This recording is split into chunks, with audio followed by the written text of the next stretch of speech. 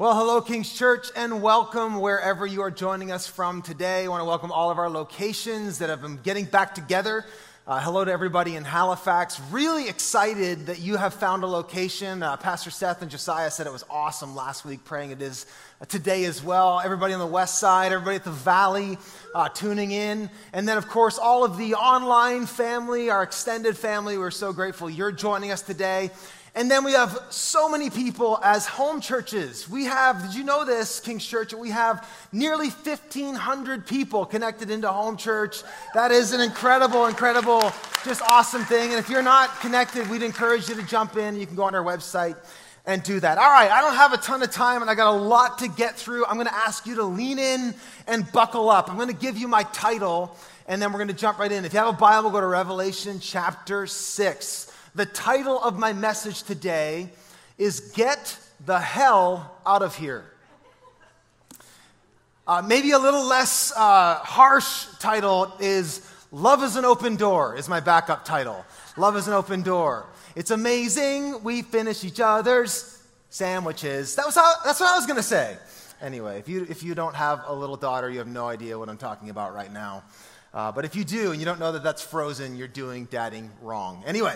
All right, Revelation chapter 6. Let's jump in and hopefully I'll explain my title here in just a few minutes. Revelation 6, I'm going to read the whole thing. Are you ready? You ready, Valley? Here we go. It says this, I watched as the Lamb opened the first of the 7 seals. And then I heard one of the 4 living creatures say in a loud voice, like thunder, come. I looked, and there before me was a white horse. Its rider held a bow, and he was given a crown, and he rode out as a conqueror bent on conquest. When the Lamb opened the 2nd seal, I heard the 2nd living creature say, come! And another horse came out, a fiery red one. Its rider was given power to take peace from the earth and make people kill each other. To him was given a large sword. When the Lamb opened the 3rd seal, I heard the 3rd living creature say, come! And I looked, and there before me was a black horse. Its rider was holding a pair of scales in his hand. And then I heard what sounded like a voice among the 4 living creatures saying, 2 pounds of wheat for a day's wages, and 6 pounds of barley for a day's wages, and do not damage the oil and the wine. When the Lamb opened the 4th seal, I heard the voice of the 4th living creature say, come.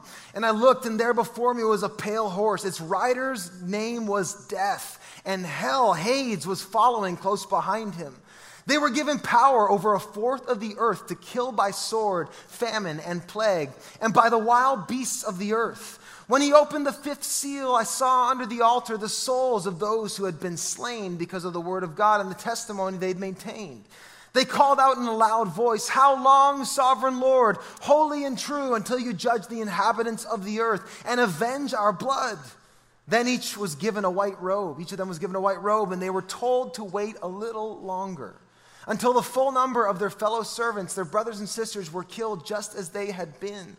I watched as he opened the 6th seal, and there was a great earthquake. The sun turned black like sackcloth made of goat hair, and the whole moon turned blood red. And the stars in the sky fell to the earth as figs drop from a fig tree when shaken by a strong wind.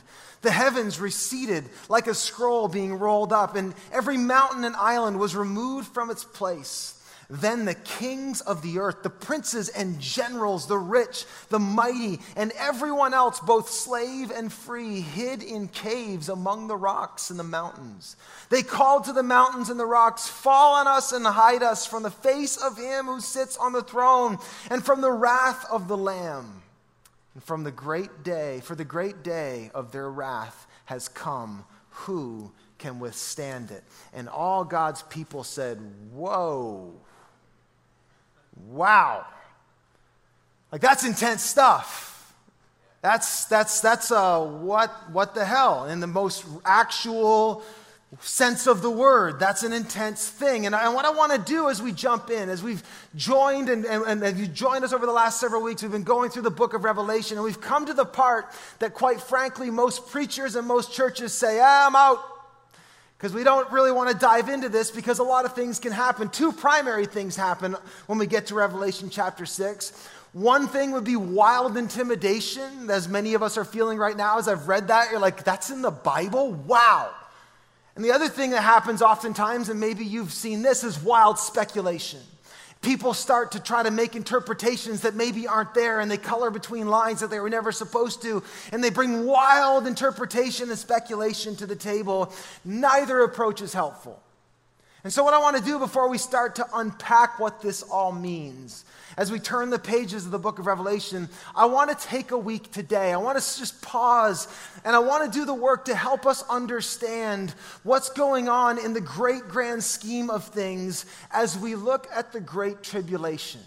I want us to lean in, and if you're with kids today, I'm going to ask you to fight the good fight. I want you to get your notes out. I want you to lean in. You're going to have to do a little work today because we're going to dive into some doctrine and some theology. But if we don't get this, you're not going to be able to get what comes as we turn the pages of the book of Revelation. If we don't undergird this in the proper understanding, you're just going to miss the whole point. Now, to catch you up really quick, the book of Revelation is all about an unveiling. The premise is that things are not as they currently seem, that there's more going on than meets the eye in this world and in the heavenly reality that is intersecting this world. And we found this to be true as we've looked in these pages. And last couple weeks, we looked at Revelation chapter 4 and 5, which gives us a glimpse of ultimate reality.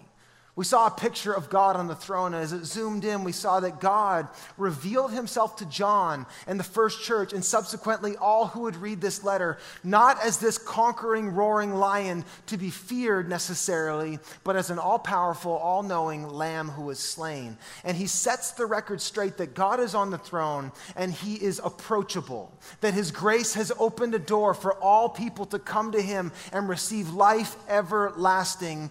And we believe that when John wrote in John chapter 1 that this book was given to us for grace and peace as good news, it really is good news, best seen in Revelation 4 and 5. But when we start to turn the pages, we start to see some things unfold, and we see in chapter 6 what is known as the Great Tribulation begin to unfold. And we find from chapter 6 all the way to chapter 20, some really unbelievable, gnarly things sort of start to take place. And the veil is removed, and John starts to see from the vantage point of heaven some things that are unfolding. And it gives us this kind of full disclosure picture of the world and history and how it has been and will be and how it unfolds. And so what I want to do today is I want to answer the question, the tough question. I want to deal with what would become a giant elephant in the room. I want to deal with it up front so we don't rob this book of the grace that it is to us. I want to deal with what do we do with tribulation?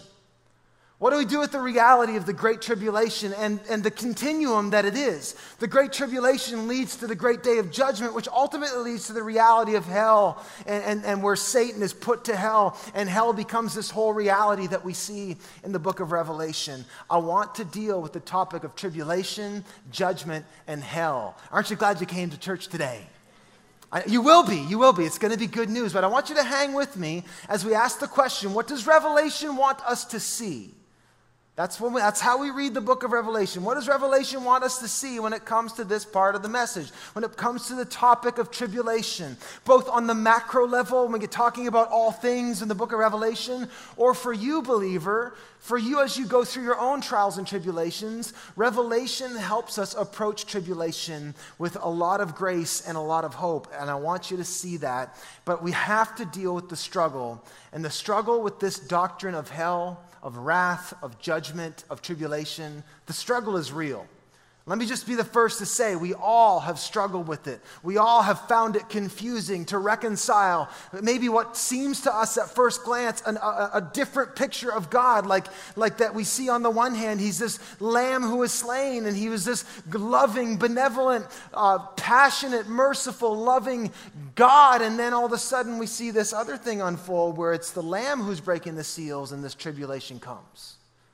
We hear the cry of the earth saying, hide us from the wrath of the Lamb. And we have, if you're like me, let me just say, if you're like me, you have a hard time reconciling those two pictures. Is God good, or is this judgment? How do we bring these two things together? And we have a really hard time reconciling these things. Some of us end up thinking that God is bipolar or moody, or that he's got a mean streak, or that his eternal castle in the sky has a dungeon called hell. And if you're like me, you really struggle with this. And today, if you'd permit me and if you'd do some work with me, if you tune out for any point in this message, you're going to lose me. And I can't help you. You need to lean in. And look, I can entertain you today or I can equip you today. And I choose to equip you. So you need to lean in and get what I'm about to share with you. Revelation helps us see some things on full display. And what it begins with is it helps us to see the reality of the tribulation. It points out the reality of tribulation and judgment. It's there, it's front and center, and we just got to deal with it. If we're going to turn the page from Revelation 5 to 6, we're going to have to deal with the reality of tribulation, judgment, hell, and all that rolls out with it. It's there. It's, in fact, let's just be real, it's the bulk of the book. Chapter 6 through 20 are all the great tribulation. It would be inappropriate for us to say, well, John didn't think it was that important. Let's just read the good parts. We're missing the point.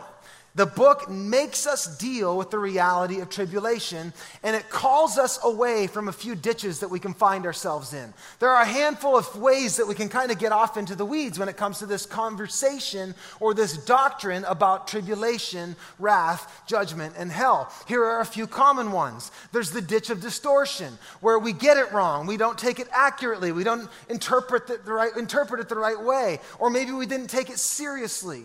There's the ditch of distraction, where we come into this section of the book, and I've seen this happen, where we get kind of obsessive with it. This kind of elusive thing becomes this mystery that we obsess about and try to crack some code of interpretation. That's a ditch. We can come into the ditch of deception. I've seen and I've heard preachers and I've heard pastors and I've read books and commentaries that it would seem as though the agenda of the preacher is to cause fear to elicit a certain reaction in people. I think that's a ditch. I've seen the ditch of despair. Let me tell you up front as we dive into this difficult topic that the point of this is not to cause despair. And in fact, let me tell you this, the first Christians in the first century, when they read this, they would have rejoiced, not freaked out. And so I want you to stay with me, because the point was never to be despairing. And then, of course, the biggest one, and I think this is the biggest one in our day, is the ditch of dismissal. This can't be a thing. I can't reconcile it with a God of love. I can't believe that a good God would do this or allow this to happen, so it must not be that big a deal. And that's probably the most common reality. Most people in 21st century West actually dismissed the idea of hell altogether. Randy Alcorn, in his book called Heaven, an incredible book I would highly recommend you read, he said this, that for every American who believes he's going to hell, there are 120 who believe they're going to heaven. This optimism stands in stark contrast to Christ's words in Matthew 7, where he says, enter through the narrow gate, for wide is the gate and broad is the road that leads to destruction, and many enter through it. But small is the gate and narrow the road that leads to life, and only a few find it. See, we're tempted to dismiss something that Jesus said is central. C.S. Lewis said this, that there's no doctrine in which I would more willingly remove from Christianity than this, if it lay in my power. But it has the full support of Scripture, and specifically of our Lord's own words. It has always been held by Christendom, and it has the support of reason. And the reason is what we're going to break out today. And he says this, I've met no people, and C.S. Lewis is the best. I've met no people, he said, who fully disbelieved in hell and also had a living and life-giving belief in heaven. They're connected, and we're going to see that today as we unpack this. My point is this, you can't take the Scripture seriously and avoid the reality of tribulation, judgment, and hell. It's in there, and you have to deal with it. The Bible makes this problem unavoidable. We actually have to jump in. And a quick search, you would see that Jesus himself believed in this. Do you believe what Jesus believed? Jesus told parables about it. He talked about the separation of the goat and the sheep, the wheat and the tare. He told prophetic words in apocalyptic literature. It's not just Revelation that has these images. Read the end of Matthew when Jesus talks about the end. He promised that there would come a day, an unexpected, interrupted day where everybody's going about their business, where the sky cracks open and he returns, and that is the end. He said it would happen. So we have to deal with it. So what do we do with tribulation? What do we do with this Doctrine of hell and judgment. How do we deal with it? Now stay with me. I have good news, but you need to stay with me. Revelation is good news. Don't lose sight of that. Revelation was given so that we'd have grace and peace. So hang in there. What does the Bible tell us about tribulation, judgment, and hell? What does it tell us about it? There's a few things that it makes it quite clear. One, it's real. It's a reality. It's in there. If you take the scripture seriously, you have to take this doctrine seriously. The other thing is, it's terrible. I've heard it said a lot of the times, and frankly, these Bible teachers are right. They'll say things like, when Jesus spoke about hell, he was using imagery. He absolutely was. And I've already laid out the case that a lot of the stuff that we read in the book of Revelation is prophetic imagery. It's not to be taken literally, it's to be taken literarily. But it would be a mistake to not take the imagery seriously. When Jesus says there will be weeping and gnashing of teeth, that's a bad thing. It sounds really terrible. He's painting a picture that tells us that the judgment day is a terrible thing, that the tribulation is a terrible thing, that hell is a terrible place. These are not good realities, and the Bible makes that very clear. It also tells us that it's unavoidable in our own efforts. That you and I, the Bible says, have fallen short of the glory of God, that you cannot earn enough money, get enough accolades, get enough glory on this earth. You can't do enough good deeds to get yourself to heaven. We have fallen infinitely short. We are subject to the judgment. That left to ourselves on the day of judgment, we will not pass that judgment. We will not pass that test left to ourselves. It also tells us that it's not just a problem for us, but the problem is actually in us. That the reason that judgment day, the reason that tribulation comes, the reason for hell is because of the presence and the reality of sin that is inside of us. Sin is not something you do. Sin is a disease you have. Sin is something broken inside the human heart. And the Bible tells us that it's broken in all of us. That's what the Ten Commandments were given. It's a diagnostic. Every one of us knows, yeah, I failed. It also tells us that hell is eternal. That in fact, after the judgment, as the scripture tells us that we see kind of hell unfold, that in fact, Jesus at one point told us in a parable, he said that basically the point of the parable was to show us that the dysfunction that we carry in this life, if we don't let Jesus deal with it, it carries on throughout eternity. That hell, in a sense, is the eternal trajectory of the sinful heart. That's what it is. C.S. Lewis, he said it so brilliantly. This might help paint the picture of what hell is. Christianity asserts that we are going to go on forever. We believe that. It's about eternal life. This isn't the only life. Revelation tells us that. And that must either be true or false. Now, there are a good many things that wouldn't be worth bothering about if I was only going to live 80 years or so. Facts. But I had better bother about it if I'm going to go on living forever. These things all of a sudden matter. Perhaps my bad temper or my jealousy are getting worse so gradually that in the increase of my lifetime will not be very noticeable. But it might be absolute in hell in a million years. It might be absolute hell in a million years. In fact, if Christianity is true, hell is precisely the correct technical term for it. Hell begins with a grumbling mood. Always complaining, always blaming others, but you are still distinct from it. You may even criticize it in yourself and wish you could stop it, but there may come a day when you can no longer. Then there will be no you left to criticize the mood or even to enjoy it, but just the grumble itself, going on forever like a machine. It is not a question of God sending us to hell. In each of us, there is something growing, which will be hell unless it's nipped in the bud. I love how C.S. Lewis could talk about something so epic and still sound like a gentleman. Unless it's nipped in the bud. What's he saying? He's saying the problem exists inside of us, that if it's not dealt with, it will carry on throughout eternity, forever and ever and ever. This is the picture that Jesus paints. Read the parable of the rich man and Lazarus in Matthew 16. You'll see this picture. The reality is, Revelation is pointing us to the fact that tribulation happens as the final and swift action of God dealing with sin, death, and Satan. That's what the tribulation is all about. In fact, let me give you a quick crash course on doctrine of salvation. Here's what you need to know. Jesus died to set you free from the penalty of sin. Can I get an amen? He died to set us free from the penalty of sin. We have no more debt. God has paid our debt. We stand in him righteous. But he gave us the Holy Spirit to set us free from the power of sin.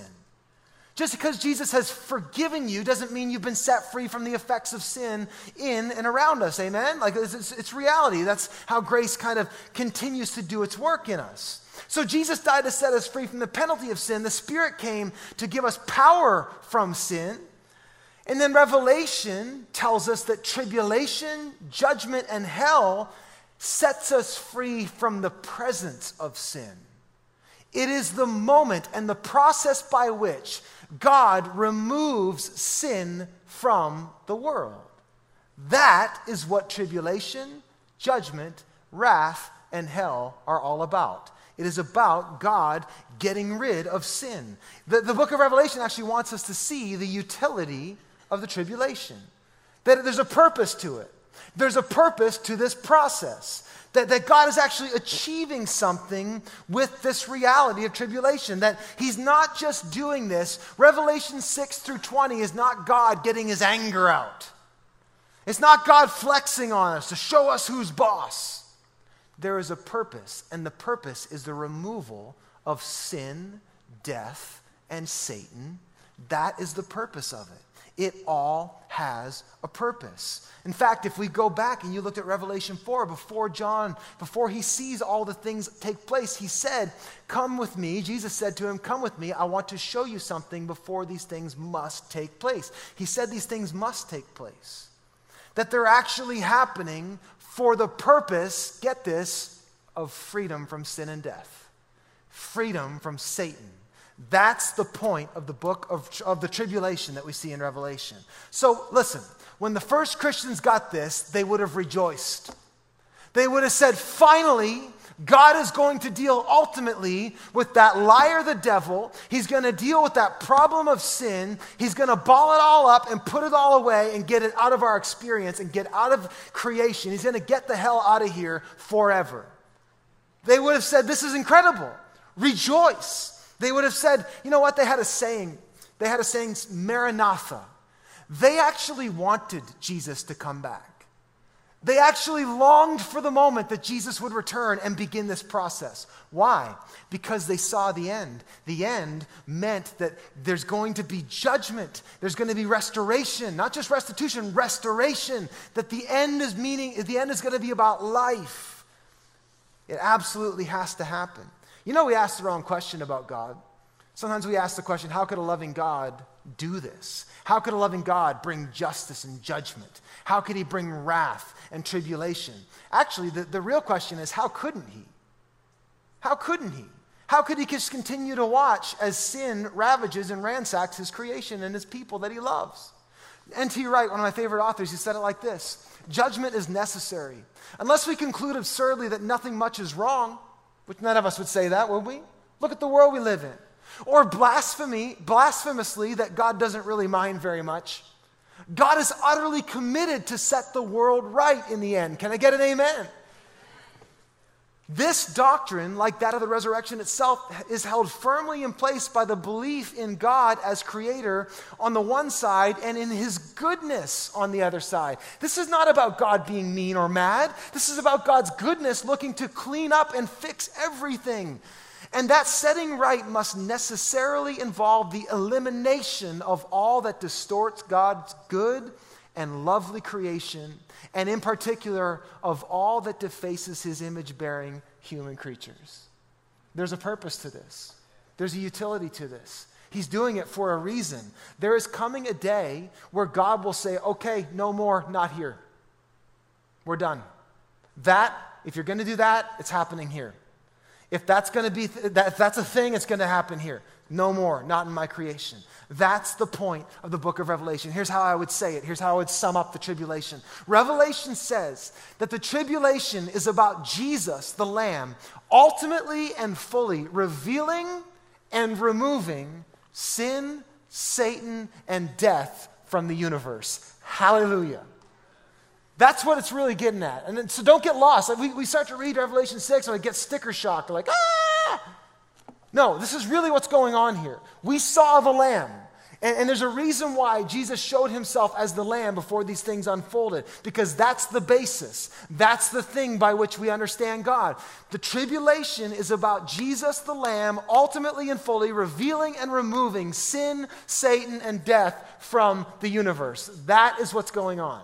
That's why it's good news. We would never call a doctor who refused to call a sickness something other than sickness. Oh, your cancer's not a big deal. We'd never say that's a good doctor, would we? We'd want him to diagnose it and treat it. We would never say that a good epidemiologist, let's talk about something that's really close to home right now. We would never say a good epidemiologist would say, you know what, it's not a big deal. A pandemic's not a big deal. Let's not worry about containment. Let's not worry about tracing this thing. Let's not worry about getting rid of this. We'd say, no, you need to trace that thing. You need to quarantine it. You need to put it in a bubble and get rid of it. That's what God is doing. That's what the tribulation is doing. He is tracing and tracking and hunting down sin and everything that distorts and degrades his perfect creation. And he is putting it to rights. He's containing that virus. He's quarantining it. He's putting it in a bubble and he's saying, get out of here. Get the hell out of here. That's what he's doing. He's getting hell, Satan, sin, sickness, disease. He's getting it all gone. The Revelation wants us to see it's about the eradication of sin, Satan, and death. This was a book of hope. It was a book. All of these things unfolding are necessary processes where God is absolutely flushing out the sinfulness in this world and in this universe. And he's bringing about a new creation. That's what's going on here. It's about no more sin, no more Satan, no more. Hell gone. That's what the book, do you ever read the end of the book? Again, this is not, the tribulation isn't all that happens. Let's fast forward to the very end, Revelation 21. Do you want to see the end of the story? It's really good. It says, then I saw a new heaven and a new earth, for the first heaven and the first earth had passed away, and there was no longer any sea. I saw the holy city, the new Jerusalem, coming down out of heaven from God, prepared as a bride beautifully dressed for her husband. And I heard in a loud voice from the throne saying, look, there's that word again. See, look, God's dwelling place is now among his people. Imagine, look, envision it. And he will dwell with them, reconciliation. And they will be his people. And God himself will be with them and be their God. He will wipe away every tear from their eyes. There will be no more death or mourning or crying or pain, for the old order of things has passed away. It's gone. Hallelujah. No illness. No suffering, no aging, no bruises, no hearing loss, no loss of sight, no locks, no prisons, no chains, no chemotherapy, no heart monitors, no walkers, no canes, no injustice, no racism, no gangs, no crime, no wars, no famine, no sickness, no death, no devils, no demons, no spiritual bondage. It's just freedom and life and joy forever. That's what this book's talking about. That's some good news. Like, can you imagine this world? That's what the book wants you to do. In fact, if you are attuned with the grace of God and you really believe that greater is he, and you really believe that what we stand to gain is so much more great than anything we could go through, if you really believe that, you'll read Revelation 6 through 20 with bated breath, like, bring it, Lord. Let it out. Let it go. Flush it out. Get rid of it. Have you ever been sick and there was a cure? You don't want the doctor to hold back, do you? Say, right here, get it, right? Like you say, go after it. And that's what God is doing. Revelation says that Jesus is coming. As sure as he's risen, he's coming. And he will eradicate all sin. He will start heavenly restoration. And this is cause for joy and hope. You know, we the church, we need to long for this. Like, this should make you excited. This should make you long for that day. If you have that thought, and I've had this thought, so I'm not, no judgment. I've had this thought. I'm like, you know, Jesus, I want you to come back, but do it someday later. I'm kind of like in my life. You have not taken seriously what this picture paints. That it is so incredible, the vision. No mourning. No crying. The Bible says no eye has seen, no ear has heard, no mind has even imagined what he has in store for us. Like you think about in a fallen world, the greatest joys that we could experience. Imagine in a perfect world. Imagine what God is cooking up for us. We need to long for this. And here's the thing, church, and I want to press this on us. The church isn't just supposed to long for this day. We're supposed to live for this day. To be agents who are working toward the reconciliation and restoration of all things. If you read this, that the end game is the destruction and evacuation of the church, which haven't we heard that in the book of Revelation? God's going to rapture us and we're all going to go away and sail off into the universe happily ever after and leave it all behind. You'll be left behind. That's not in here. Read the book of Revelation and find the rapture. Find it. It's not there. Now, there's all kinds of things we could talk about God sheltering his people through tribulation. I believe the grace of God is good in every season. But the point of the revelation is not God extracting people from earth. It's God invading earth with heaven. That's the point of the book of Revelation. And we need to be, and that's why the church, I think, has lost its mojo, honestly, in the West. If you believe that God's just going to destroy everything, then who really cares? Who really cares about this earth? Who really cares about St. John or Halifax or my community? It doesn't really matter. God's just going to... But if we believe Jesus is coming back for a pure and spotless bride, if we believe that he's going to return and there's a day where, you know what, you're in or you're out, like then these things really matter all of a sudden. See, how you believe the end is going to frame how you live your life. What do you believe about it? We need to live for this. Two main responses this should get in you: anticipation and activation. This should make you anticipate and long for the day Jesus returns, and it should get you active, sharing your faith with people, calling people to the Lamb, being an agent of reconciliation, being an agent of restoration on the earth. That's what this should elicit in you. The Revelation does that. You know what else the Revelation tells us about tribulation? It tells us that it's temporary. And let me speak this not just to the revelation that unfolds it's the tribulation that unfolds in 6 through 20. Let me speak of your tribulation you're going through. It's temporary. It's not going to last forever. And if you'll allow God, there's a process. There's something he'll do with it if you'll trust him. These trials we go through in life are temporary. A few weeks ago, my daughter went back to school, and she's in middle school this year. How many of y'all know middle school can be hard for kids? It was hard for me, and I remember middle school. It's just a tough time. And so my daughter, she's in her class, and she didn't know anybody this year. All of her friends were in another class, and they're in these bubbles, right? And they can't commingle at all. You're stuck with your class, and if you don't like your class, too bad. And so she was struggling for the first few days, and I went on a walk with her because she was really upset one of the days. And I went on a walk, and one of the problems of having a preacher for a dad is you're going to get sermons. You just are. So I gave her a 5-point sermon. I said, honey, here's what you need to know. Number one, make note of this. Number one, God loves you, and what he says about you matters more than anything in the world. I said, number two, your parents love you, and your family loves you, and it doesn't matter. That matters more than anybody else in the world. Number three is this, that in school, it's going to be a tough time, and here's what you need to know.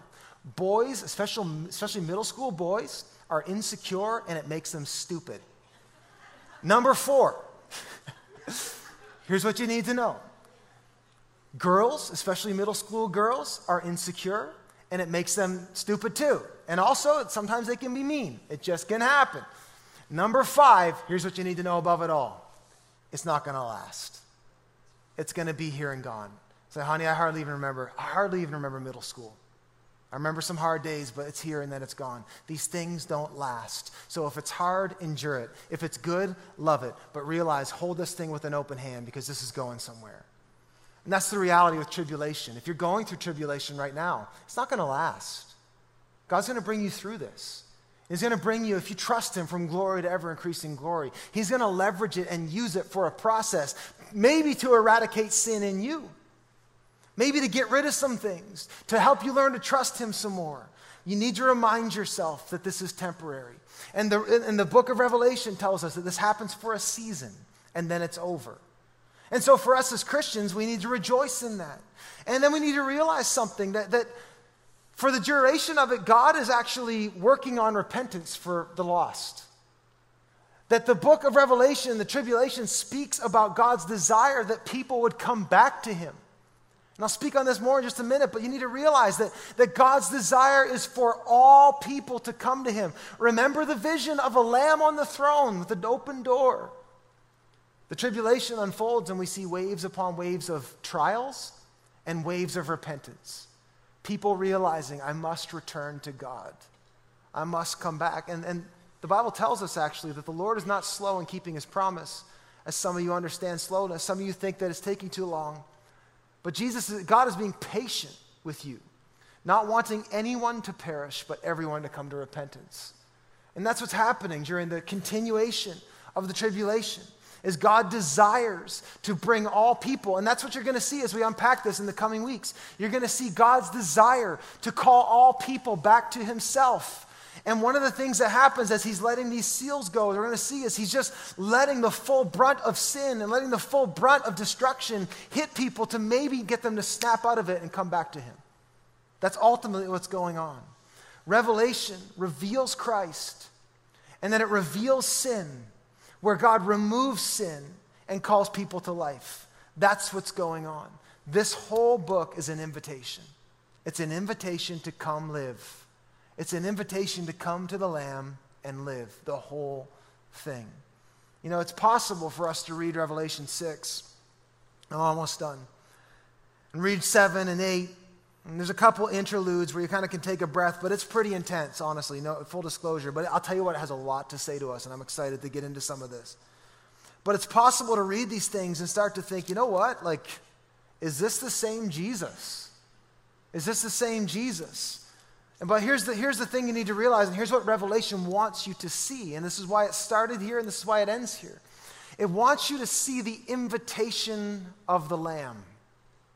That the door to life, the door to grace is still open. The Bible says that God is the same yesterday, today, and forever. That means that when tribulations happen, that God didn't get mad at you and change his disposition. And in fact, when we follow it to its end and we see that God throws the devil, the dragon, it says, he throws him into hell, and we see that there will be people. And let me just say that. This tells us there will be people who choose, in the end, destruction. It actually tells us that. It tells us that the Lamb is on the throne, that the door is open, and it has always been open. And it remains open. I want you to see something. Remember, it says in Revelation chapter 4, John says, there before me I saw an open door, and he saw the Lamb. And then he looks from that vantage point through the open door, and he starts to see tribulation unfold. And then we find this picture in the end. So we read Revelation chapter 21. Let's read some more of it. He's describing the end, and look what it says. It says, I did not see a temple in the city, because the Lord God Almighty and the Lamb are its temple. That's an incredible thought. We'll preach on that someday, 4 years from now, when we get to chapter 21. The city does not need the sun or the moon to shine on it, for the glory of God gives it its light. Wow. And the Lamb is its lamp. The nations will walk by its light, and the kings of the earth will bring their splendor into it. And this is what I was reminded of this week when I was meditating on this. Look at this. Look what this says. On no day will its gates ever be shut, for there will be no night there. The glory and the honor of the nations will be brought into it. Nothing impure will ever enter it, nor will anyone who does what is shameful or deceitful. That's all gone. God got the hell out of here. But only those whose names are written in the Lamb's book of life. So the ones who belong to the Lamb. But what stuck out to me, what the Lord reminded me this week, and it's funny how wrong I've had the book of Revelation. But the Lord reminded me this week that on no day will the gates be shut. At no point does God close the door. Remember what Jesus did on the cross. Remember the vision in chapter 5. I saw a lamb slain. John is trying to get you to remember that Jesus is the one who's laid his life down. What was happening on the cross? Do you remember? He bore the wrath of God. So why? So we wouldn't have to. See, sometimes we think of the doctrine of hell as this like cosmic pistol that God puts up to the head of humanity and says, love me or else. That's not what it is. It's not what hell is. The book of Revelation tells us that from the cross to eternity, the invitation is open. Jesus says, come to me. Come to me. Come to me. Come to me and live. Come to me and find grace. Come to me and find restoration. Come to me and find peace. Come to me and find new life. I'll never close the door. The door to heaven is open. When Jesus died on the cross, what happened? It actually tells us that the earth shook, kind of an apocalyptic picture. And the curtain in the temple, the veil, tore open. There's no separation. The door between heaven and earth is open. That's the Lamb. That was the work of the Lamb. That's what he did on the cross. So what is hell? So what is hell? I think, let's look at what C.S. Lewis has to say one more time, because I think he said it the best. And this is so shaped how I've been able to understand the reality of hell in the light of the love of Jesus. Look at this. Look what he says. He says, in the long run, the answer to all those who object to the doctrine of hell, people who reject Revelation 6 through 20, people who push away the idea of tribulation and wrath and judgment and justice, he says in the end, those who object, it is itself a question. He's saying, I would like to ask them a question if you object. What are you asking God to do? Are you asking him to wipe out their past sins and at all costs to give them a fresh start, smoothing every difficulty and offering every miraculous help? But he's done that. He did that on Calvary. That's what the cross is. The cross is Jesus taking on hell on himself so you and I wouldn't have to. Are you asking him? Are you asking him to forgive them? They will not be forgiven. Are you asking God to leave them alone? Alas, I'm afraid that's what he does. There are only two kinds of people in the end. Those who say to God, thy will be done. And those to whom God says in the end, thy will be done. All that are in hell choose it. Without that self-choice, it wouldn't be hell. The picture of Revelation, the main picture, we already read it, chapter 5. Then I saw on the throne a lamb looking as if it had been slain. He already took on hell for us. The rest is invitation. And it's him revealing the depths of sin honestly in us. This isn't just a someday reality. As we get looking at these riders of the apocalypse and we look at some of these things, it has a lot to say about the world we live in. And God, the Lamb, Jesus the Lamb, wants to use this to reveal some stuff inside of us. You know what? I think one of the reasons why we get Revelation so wrong, well, one is because it's hard to understand legitimately. But another reason is, it's a lot easier to believe that God's going to get us out of here than to get hell out of us. There's work to do. The Lamb is still working on us.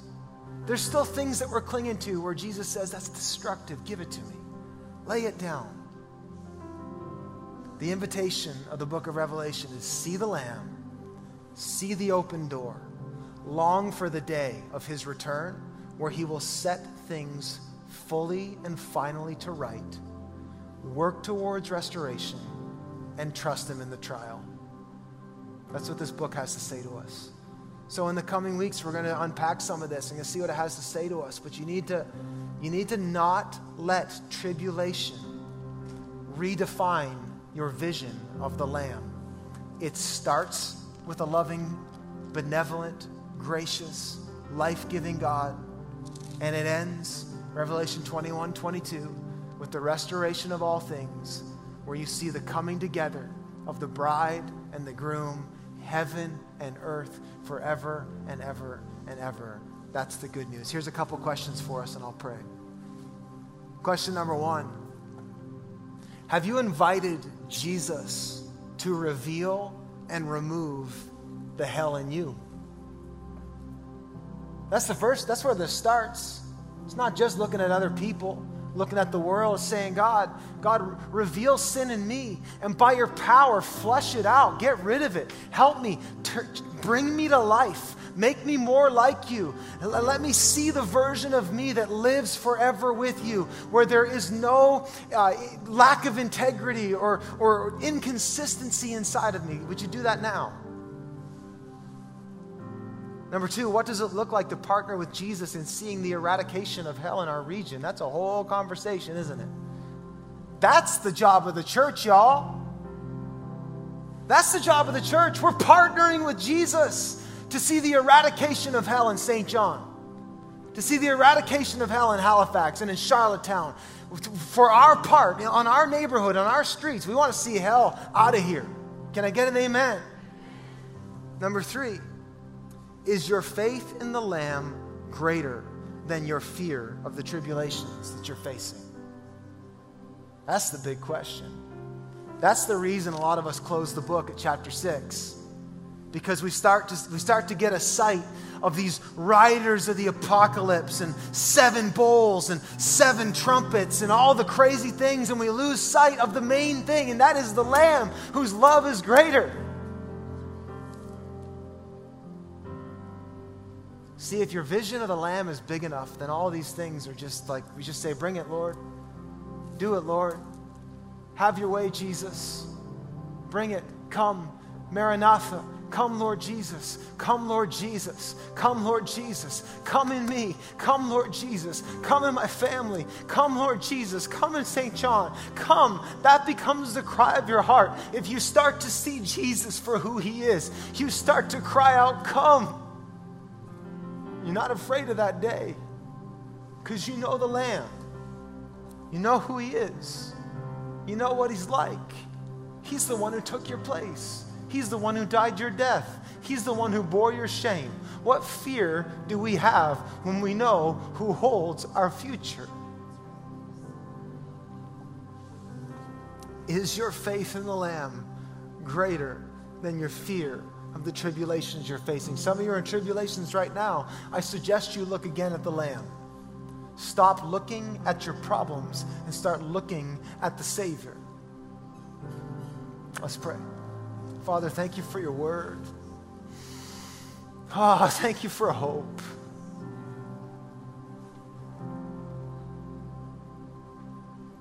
Thank you for paying the price to get hell, to get Satan, to get sin, to get sickness, to get death, disease, to get all of it. Thank you for taking that upon yourself so that we could come and live with you forever, holy and whole and healthy, free of sin and fear. We thank you. We thank you that there's a Lamb on the throne. We thank you that the door is open. We thank you that you're inviting all people to come and receive life everlasting. God, help us be agents of that message. Help us live in anticipation and in activation, looking forward to the day and working toward heaven on earth. Help us not have an evacuation mindset, but help us be ones who actually prepare the way for the Lord, who carve out a path, who cry out, Maranatha, come quickly, Lord Jesus. It says in Revelation, Lord, that the Spirit and the bride say, come. So we say, come. Thank you for your word. Father, I pray for each one in times of tribulation right now. People going through cancer, people going through sickness, people going through divorce, people going through depression, people with lost children, all the tribulations, Lord, I pray right now, by your Spirit, for a fresh revelation of the Lamb who is greater than anything that could come against us. If God is for us, who can be against us? We thank you for your word. We thank you that you have triumphed. We thank you you've taken the penalty of sin. We thank you that you're dealing with the power of sin. And we thank you, Lord, that there's coming a day where you eradicate the presence of sin. And we look forward to that. In Jesus' name, And everybody said, amen.